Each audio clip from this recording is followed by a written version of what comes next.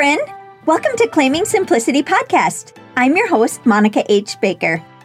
Are you feeling tired and overwhelmed as a mom working paycheck to paycheck, wanting to get out of debt and enjoy your family? I was too. And I realized if I was going to put God and family first, I had to stop spending all of my time at work. So I created a simplified life plan that allowed me to get out of debt, scale back my career, and still be able to live fruitfully. But with more purpose and time than ever before, and I never looked back. Inside this podcast, you will learn how to simplify your home and finances, learn simple routines, personal development, and connect your faith. I'm so grateful you're here. If you're ready to create a simplified life that you dreamed of, you are in the right place. Welcome back to Claiming Simplicity. I'm so happy you're here. I love to talk about all things natural, homemade, and living a simplified life. So today, I wanted to talk about what exactly homesteading is, because there seems to be so many different ideas. Homesteading is a lifestyle of self-sufficiency, so homesteading life for each of us can be so very different. So now you know why people have so many different thoughts about it. You can live in an apartment, a city, or in the middle of nowhere, and you can still homestead no matter what your situation is. You can live a simple life with little money. So if this homesteading lifestyle is something you dream of, why not get started now? If you live in an apartment or the thought of homesteading overwhelms you, begin your homesteading journey by learning simple ways to prepare and preserve food. If you don't know where to start, I suggest you start by making foods that you can replace from the store.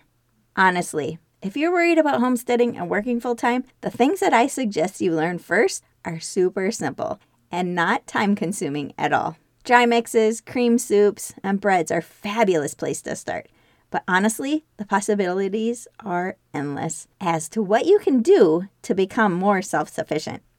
Homesteading can actually save you a lot of money when you start switching out homemade food for convenience foods, and it is a lot healthier.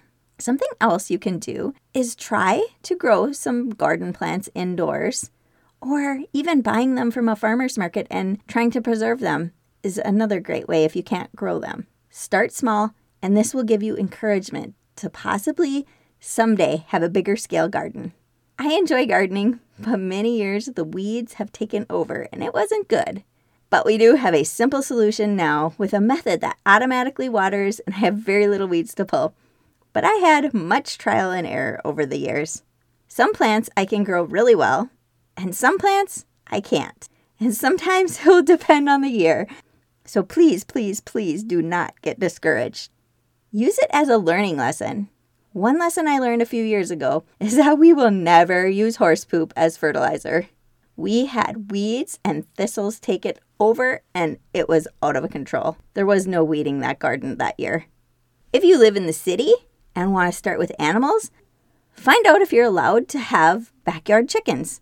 They're a really easy way to start with animals and produce your own food.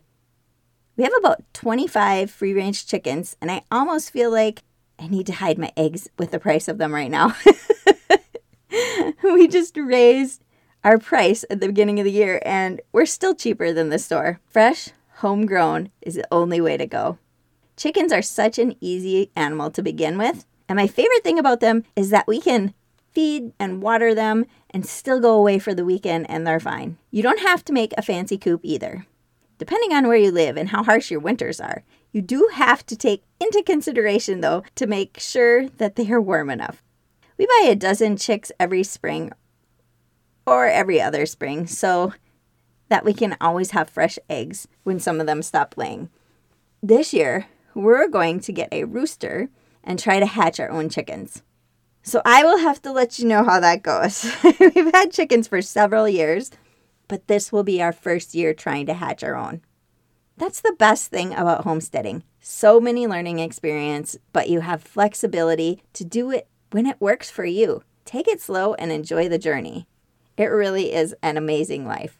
This is truly an amazing lifestyle, and it's so good for our children and grandchildren to learn these skills. So many people think that it costs a lot of money to get started, but it can actually save you money if you start small. It will also reduce overwhelm if you take it slow. Learn one skill, then move to the next. And remember that you can keep it very simple like I have. I hope you have an incredible week. If you haven't already, please subscribe to the podcast so you don't miss any episodes. And I would really appreciate it if you would take a few seconds to rate and review so that it can reach other listeners as well. Thanks for being here.